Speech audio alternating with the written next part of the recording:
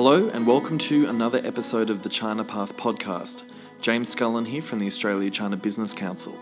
In December 2018, the Foreign Influence Transparency Scheme, or FITS, commenced with the intention to provide public and government decision makers with visibility of the nature, level and extent of foreign influence on Australia's government and political process.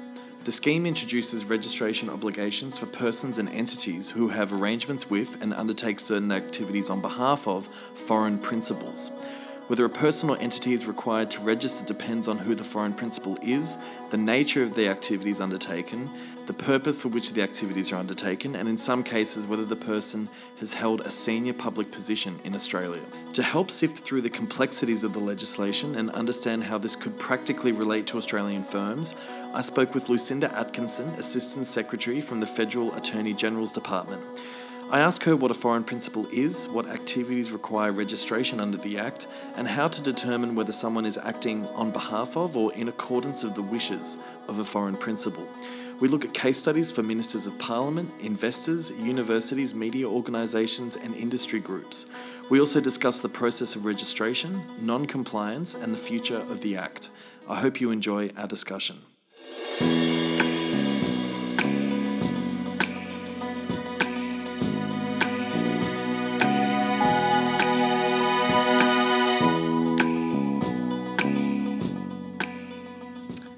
I'm here in Melbourne with Lucinda Atkinson, the Assistant Secretary from the Attorney General's Department. Lucinda, thanks a lot for dropping by to the podcast today. Thanks, James. So we're here to talk about the Foreign Influence Transparency Scheme. Lucinda, why is there a need for FITS and what's its purpose? So, James, in May of 2017, the Prime Minister asked the Attorney to undertake a review of Australia's espionage and foreign interference laws, and also to consider the merits of creating a legislative regime that was based on the US's FARA, which is the Foreign Agents Registration Act. Okay. The review found that it might be useful to have a regulatory regime to provide transparency to the public about the sources of foreign influence in Australia. And so the Foreign Influence Transparency Scheme Act was created as a result of that review. FITS is quite an important and new transparency measure in Australia, and it's the first of its kind here. So basically it relies on some really key fundamental concepts that if all of these concepts exist, then a person needs to register. And the basic concepts are a person has to be undertaking a certain type of registrable activity. Okay. They need to be doing that activity on behalf of a foreign principal and doing that activity for the purpose of influencing a federal government decision or process. And where all those circumstances come together and no exemptions apply, then a person registers their activities and that's it. They can go ahead, continue their activity, undertaking that on behalf of a foreign principal. They've fulfilled their obligation. Okay. So FITS really then is about providing government decision makers and the public with a level of visibility about who is trying to influence our decision making, which countries are undertaking these activities, and making that information available to the public. So one key point I'd make at the outset is foreign influence isn't a bad thing. Countries all around the world, including Australia, undertake activities to influence each other's decisions all the time. Right. And in Australia, it's a really healthy and important part of our democratic process. So the scheme isn't intended at all to stop people from undertaking those activities, but really to provide a level of transparency that we haven't had to date about how that influence is being undertaken. Right. And the other point I'd make at the outset is that FITS isn't directed at any one particular country or diaspora. It applies equally to the influencing activities of any country around the world. So the register already includes a whole range of activities and people who are undertaking the activities. We have people representing the interests of countries as diverse as Senegal and Kuwait and Norway. The point is those activities are registered, that transparency is now available to the public, and those activities can continue. Right. So obviously influence is a natural way that countries relate to each other internationally, but is that where interference and influence delineate, and how would you identify the difference between interference and influence? So, as I said, influence is a very legitimate and healthy part of interacting in a global world. And we view influence as a legitimate process of trying to affect change or to affect the process of decision making within each other's governments. That is a really important part of how we interact as global citizens. Sure. But interference activities, on the other hand, are activities that are done covertly, clandestinely. They might be coercive or corrupting. And they really have a detrimental effect on Australia's sovereignty, and so they are dealt with quite separately from the activities that we are dealing with under this scheme. Okay. So, Lucinda, what could be an activity? So, registrable activities under the Act, there are 4 different types of activities that might attract registration. The first one is parliamentary lobbying, which, as the name suggests, is lobbying a member of the federal parliament. The second is general political lobbying, which would include lobbying at a broader range of people, so public servants, Commonwealth statutory office holders, members of staff of MPs, and people running for election in a federal election. Then you have communications activity, which is, as it says, communicating information or material to a section of the public.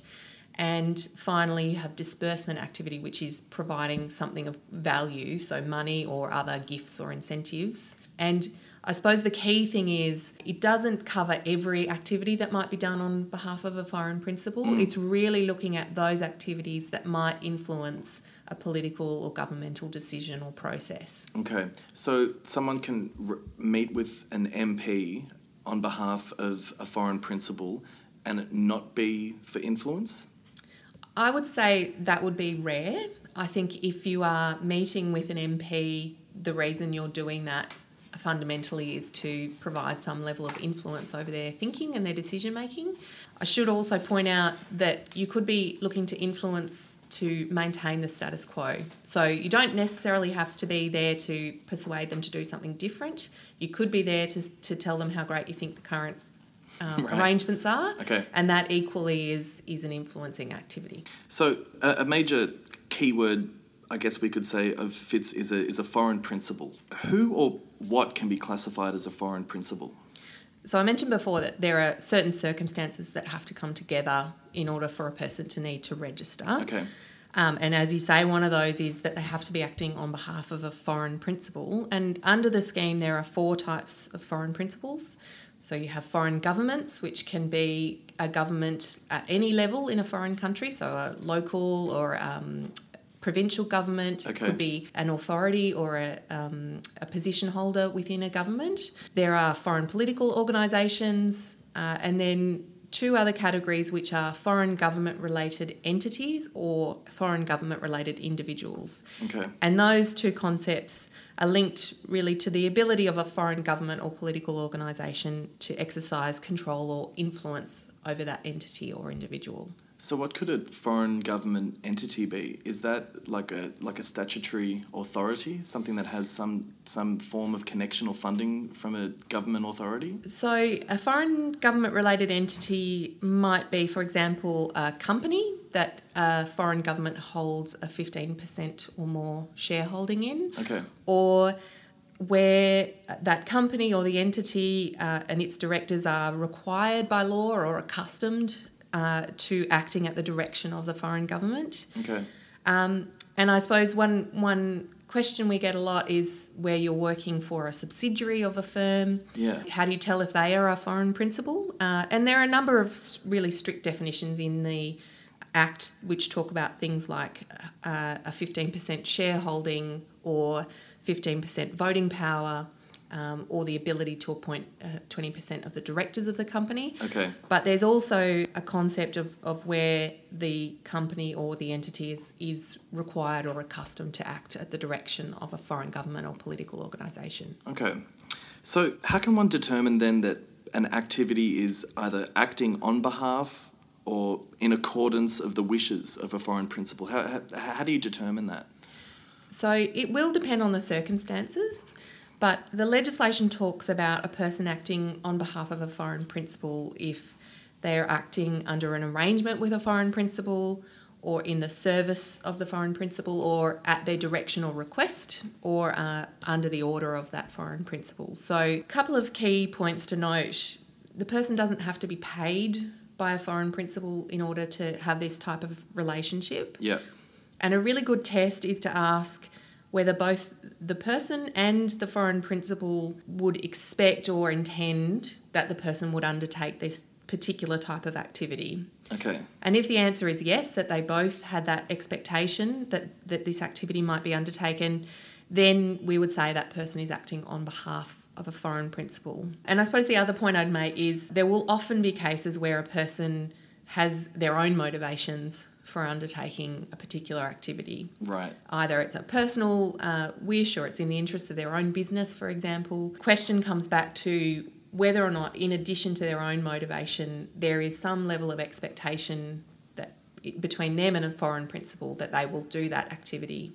So if that exists, then they might need to register, even though it's also in their interests. So for companies that may find that they have to prove whether their contact has been on behalf of a foreign principal, do you see this as eventuating in a lot of legal cases with firms having to justify how they have conducted themselves with relation to their foreign principal relations? I wouldn't anticipate in the early stages that's going to be a focus. I think it really is a matter, at this point, the scheme is so young that our aim is to help people understand generally how it might apply. Right, yeah. And it really is up to each individual entity or person to determine for themselves whether or not these circumstances exist.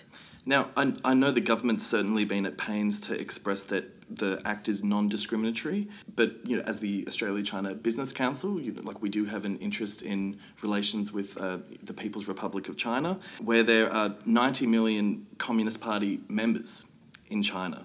And so a lot of them, may be living in Australia as, permanent residents or Australian citizens. How are they seen as under the Act? So the first thing I'd say is that this scheme applies regardless of which country we're talking about.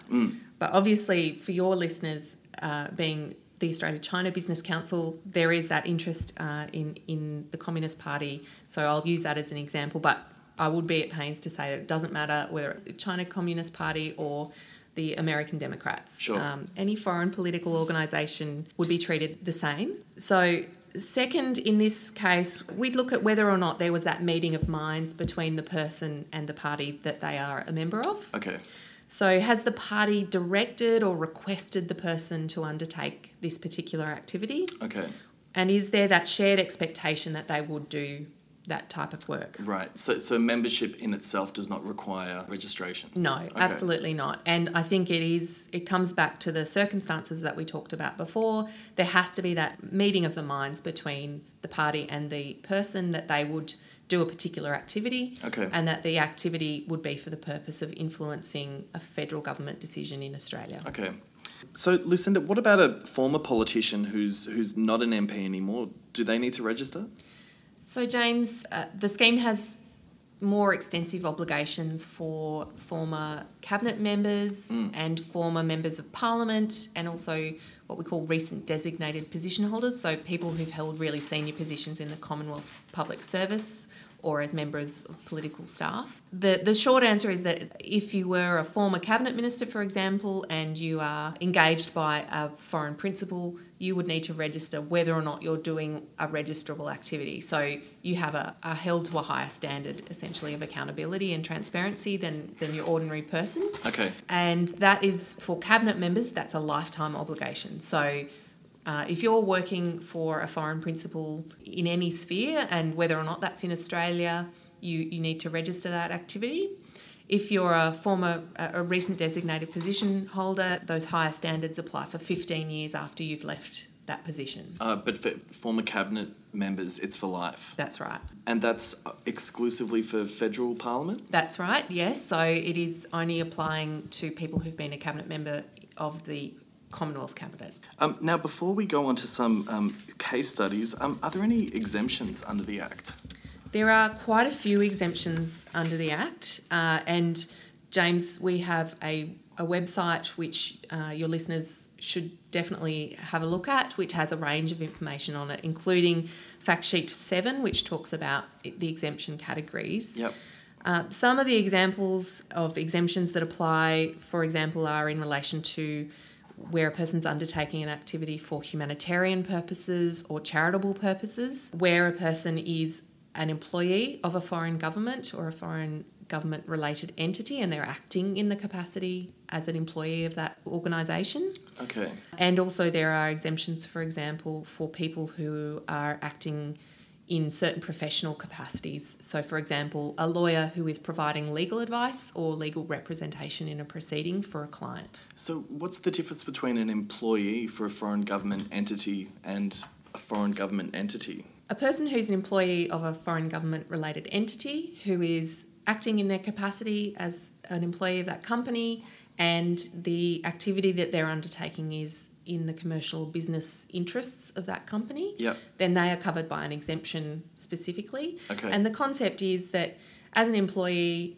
I presumably am fronting up with my business card and saying, here I am, an employee of this foreign government-related entity. Yep. I'm doing the job that I'm employed to do. And that already has inherently the level of transparency that's required. Right, okay. What about an organisation that's a non-for-profit bilateral business chamber, like the ACBC? So one of the other exemptions that applies is in relation to industry representative bodies. So that is an association that's formed in Australia. It has members from Australia as well as potentially from overseas, and where that organisation is undertaking an activity which is to represent the interests of their members generally or a group of their members, then they would be covered by that industry representative exemption.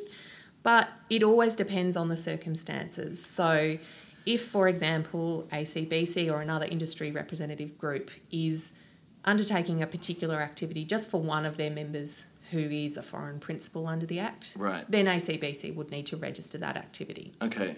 So if ACBC was running an event and had partnered with a Chinese government entity to run the event, perhaps directed towards an industry sector, let's say agriculture, would that be an exemption because ACBC is acting on behalf of the Australian agriculture industry? So, James, I think it depends. And again, we would look at those basic circumstances that have to come together in order to require registration. So if we look at them in their essence, you need to see whether there was a registrable activity being undertaken, and if it's a forum where ACBC is promoting the interests of a particular foreign principal who's your member over and above the interests of the other members, right, then that could be a registrable activity on behalf of a foreign principal and with the purpose of influencing a government decision. Yeah. The question is would really come down to whether or not it was ACBC holding the event on behalf of all of its members or a range of its members, which might include a foreign principal. Right. If it is that, then probably the industry exemption applies. Okay. Providing that it's clear to everybody that you're doing that on behalf of a group of your members rather than one particular member. Okay. Now, what about state government entities? Does FITS apply in the same way to state government entities as it does to federal government entities within Australia? FITS only applies to activities that are aimed at federal government decisions or processes. Right, okay. So, for example, if somebody lobbies the New South Wales Department of Education on behalf of a foreign principal, that's not a registrable activity under the scheme. Okay.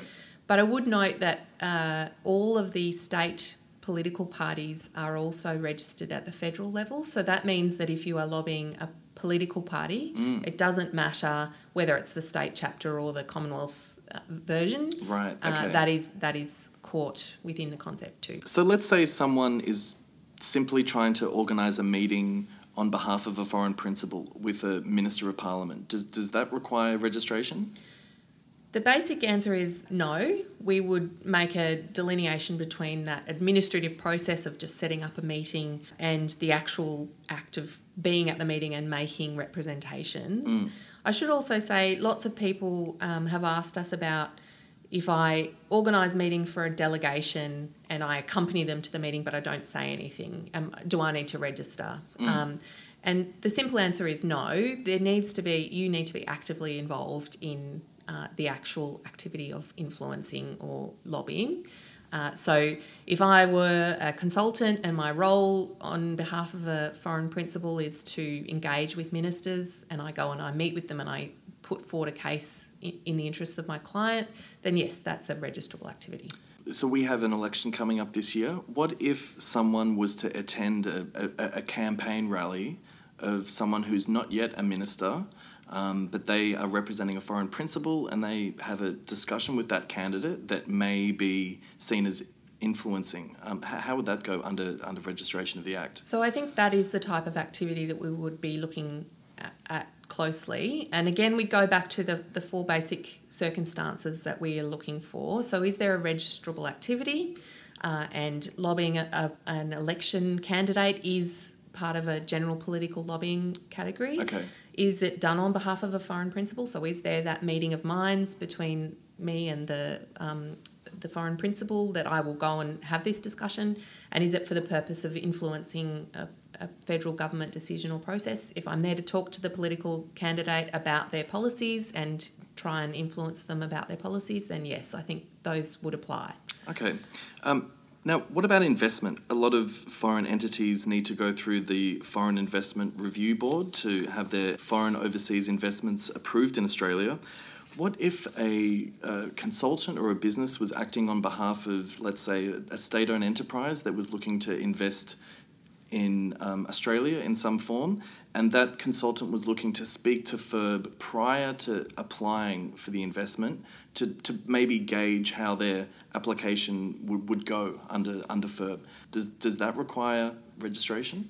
It might, and again, it will depend on the circumstances. So if I were a consultant, I'm representing a foreign principal, the question really comes down to whether or not I am engaging in any kind of activity that is intended to influence a decision of FIRB. Okay. So if I'm merely ringing up to find out about the process and to check that I filled out all the right forms and I've provided all of the information, that's probably not a registrable activity because I'm not trying to change anybody's decision or influence their decision. But if I'm ringing up to say, have you got everything you need? You know, this is a really important application. What can I do to help, the process along? Right. That is probably hitting the mark of trying to influence a decision. Okay. And that would need to be registered. So often in that case, I would assume that the consultant would, most likely be a lawyer. Do lawyers have a similar exemption? So there is an exemption for people providing legal advice or legal representation to a client in a proceeding. Okay. I think in this case, again, it will depend on whether or not that act of ringing up and trying to talk to an official about how to advance an application, it will really come down to whether or not that is actually legal advice. I think probably not, even though it's a lawyer. Just because I have a law degree doesn't kind of automatically exempt me from the Act. Right, okay. Now, what about the education sector? So let's say an Australian university department was looking at some research collaboration with a university that was state-owned overseas. How would that collaboration be registered, or would it not need to be? So again, it depends, and it will just depend on going through those same questions for any example that we come across. Okay. So the question would be, are they undertaking a registrable activity? So, for example, lots of academics present papers or they write articles with the purpose of influencing government policies and decisions. And the question would come down to circumstances about the agreement between the two collaborating universities. Is there an expectation that the products of the collaboration would be used in that way to influence a government decision? Okay. And then is there that shared understanding between the two collaborating entities that is the purpose of these activities? So, one real-life example, the Australian Academy of Science has registered 10 collaborations already with a wide variety of foreign principals, and that's on the basis that their collaborations involve engagement with the federal government, either through direct liaison, position papers, submissions and the like, and that process of engagement is really intended to influence government outcomes here. Okay. Well, what about at the early stage of a collaboration between two universities? So if two university research departments maybe signed an MOU to collaborate in the future, would that require registration? Again, it will depend on the circumstances.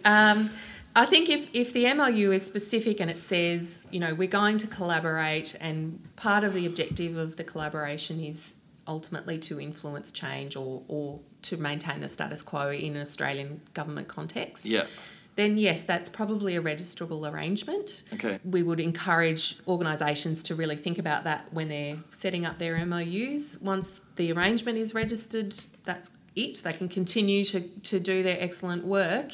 It is really just about providing that upfront acknowledgement of what they're setting out to do. Okay.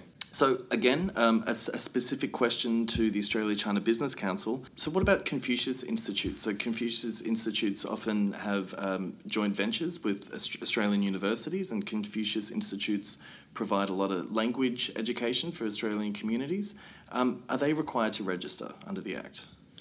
I think in this case we'd be looking at the question of whether or not the activities that are being undertaken have that influencing purpose. So is the purpose of a particular activity to influence the Australian government's processes or decisions, or to influence the broader Australian public in relation to a political issue? Okay. So it will come down to the individual circumstances of whether an activity is for that purpose and whether there's a shared understanding about that activity being undertaken. But I guess it's a tricky one because when you're studying a foreign language, whether it's Chinese or German or French or Arabic, you are, I guess, getting that worldview from that language. How's that seen under the Act, where I guess as you learn Chinese, you're perhaps learning about the worldview of that country? If a person is attending Chinese language classes through a Confucius Institute,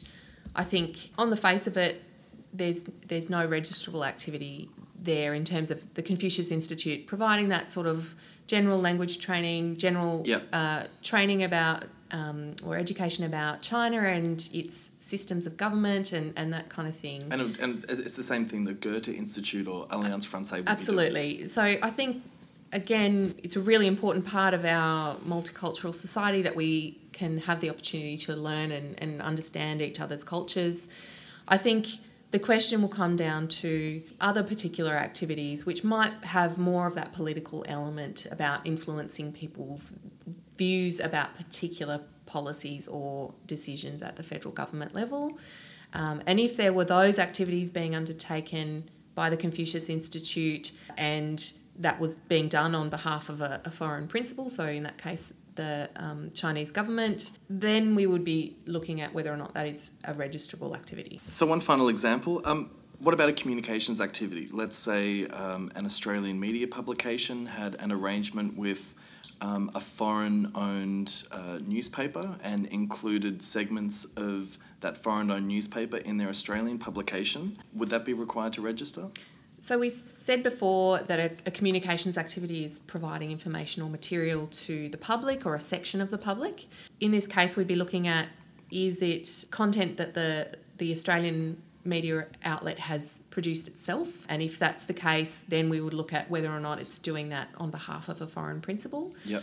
But there is an exception within the Act that talks about a media outlet that is merely disseminating the material that another entity has produced. Right. So a good example is SBS often carries news stories from the BBC World Service, and BBC World Service would be a foreign principal under the Act. Okay. So the exception works in the way that if it's very clear on the face of that broadcast that it's a BBC product, so there's a big BBC logo on it, then it's clear to everybody that it's not SBS content and that it is BBC content, then no registration is required. Oh, okay, because it's already explicit in the way it's being expressed. Exactly. Okay. But if, for example, a local media, a local newspaper does its own reporting on a particular matter and does that because its parent company offshore, which might be foreign principal, has asked them to do a particular report, then that is probably a registrable activity. Okay. The other question that we get a lot is, well, you know, in a world of social media, what happens if I share an article online? So I see a post from a state-owned media company offshore and I share it with my friends on Facebook, for example. Yeah. Again, the same principle would apply. If it's obvious that it is somebody else's content and you yourself have not produced it, then you're disseminating that product and you don't need to register. If you forward it on and you provide some commentary of your own, that is being supportive of whatever's in the article, and you are doing that because a foreign principal has asked you to do that, to kind of promote that particular viewpoint, then you might need to register. And the other thing to note with communications activities is if they are registrable, you also need to include a disclosure that identifies the foreign principal on whose behalf you're acting. Okay. So let's say if I'm on LinkedIn and I'm sharing an article from a foreign media organisation and I'm saying that, you know, perhaps the Australian government need to kind of pay attention to this issue, as a person on social media on LinkedIn, would I need to register by doing that? If you're doing that of your own volition and you think it's a great idea and that's why you're sharing it, then no. Right. If, however, you have been engaged by a foreign principal and one of the things you're engaged to do is to promote certain viewpoints via your social media, then yes, you would need to register that activity and you'd need to include the disclosure in your post. Okay. All right. Well, what's the actual process of registering? What does it take for someone to register? So it's pretty straightforward. If people need to register, they go to our website, which is www.ag.gov.au/transparency, and they follow the links on that registration page. You will be asked to complete a short questionnaire, which is just there to help people determine if they need to register. And if they do, then they'll create an account and then they'll provide some details about themselves, the foreign principal, who they're acting for, the arrangement between themselves and the foreign principal and the activities that they're doing. And I'd say at this point too, if anybody has any difficulties or questions, we also have a small team within the department who are very happy to help. You can either contact them through that website, there's an email address or a phone number, and we also have interpreter services available if people need that assistance. So why wouldn't a firm register? Look, I suppose, James, there aren't really any downsides to registering. Once you've registered your activity, you can go ahead and do that activity. These are, as I said before, completely legitimate and important activities in our democratic process. So it's a pretty minor expenditure of time. It doesn't cost any money to register. There are some record-keeping obligations, but they're not overly burdensome. And I think once people become familiar with the process, I think it's a pretty simple and straightforward process. Because I guess a lot of the examples that we've talked about today, it's not that those activities should not be conducted within Australia, it's just that the federal government is trying to bring transparency to these acts as they're being conducted. That's absolutely right. And I think, you know, we've had at the federal level a register of professional lobbyists for years now, and this is really an extension of that concept to a broader range of activities that might influence decision-making processes. So, as you say, there's absolutely no inference at all that people shouldn't undertake these activities. It's really just to provide that extra level of transparency. Okay. Now, with today being the 21st of March, I had a look early this morning at the register and I saw that there's currently 23 separate registrants. How many entities do you see signing up? So, of course, you can't give me a finger, but do you think it's something that's in the hundreds, in the thousands? Like, what does the registry look like going forward? Look, it is hard to say, but I think, for example, if we look at the lobbying register, there are a few hundred registrants on that already. Okay. And that's been in place for several years. So we're in the early stages, and we would anticipate that as the scheme becomes better understood and it becomes a normal part of people doing business, that we will see a lot more registrants. I think the really interesting thing that even though the scheme is quite new, as you say, we've got 23 different registrants. They're acting on behalf of 37 different foreign principals. Okay. And those foreign principals are associated with 20 different countries. So we're already seeing that really this is a global world we're living in, and that's really being played out in the registrations that we've seen already. Okay. And what about non-compliance? What happens if someone doesn't register and they're seen as acting on behalf of a foreign principal? So the Act does contain some penalties for failing to comply with your obligations. So if you need to register and you know that and you don't register, there are some criminal penalties that could be applied if that's found to be the case by a court. But the thing I'd say is that the penalties aren't for undertaking these activities. As we said before, they're completely lawful and legitimate activities. Yeah. Really, the penalties are there to ensure that people aren't trying to circumvent what the Parliament has decided is necessary in terms of transparency. So the scheme is there to encourage openness and transparency about the activities that are being undertaken, and really the penalties are there to deter people from trying to circumvent that. Okay. And so what's the current status of FITS? So the grace period ended on March 10. Do you see the legislation evolving more going into the future? So, as you say, the grace period finished on the 10th of March, and basically that means that whenever anybody undertakes one of these activities or enters into an arrangement to do the activity, then they have 14 days from that time in which to register. At this stage, there's no kind of, obviously being a very new scheme, there's not a plan to do any large-scale changes, but there will be a review into the operation of the scheme, and that's required as part of the Act, and the review will be done in time for the 3rd anniversary of the Act. So over the next few years we'll see how it works, and obviously at that point there'll be further consultation with people who've engaged with the scheme to see how it's working. Fantastic. Okay, well, Lucinda, it's certainly quite complex, but we really appreciate you coming on the podcast to help make sense of the Act. What can businesses do to learn more in the future? So you've mentioned the website. What should a business maybe think about as to whether they should be preparing and acting upon the Act?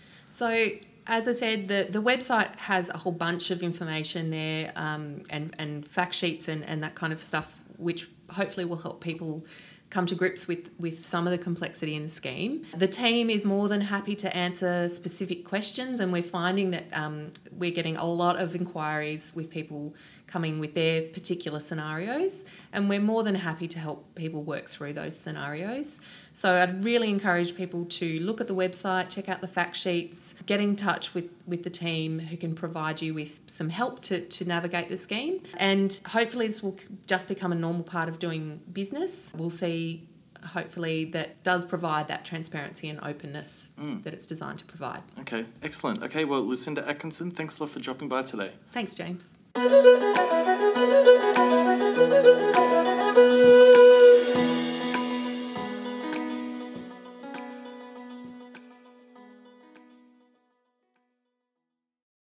My thanks to Lucinda and Jean-Claire from the Attorney General's Department, and I hope this has provided some clarity over how FITS may relate to Australian or Chinese firms. As mentioned by Lucinda, the Attorney General's Department is at the ready to help people understand how the Act may relate to their specific circumstances.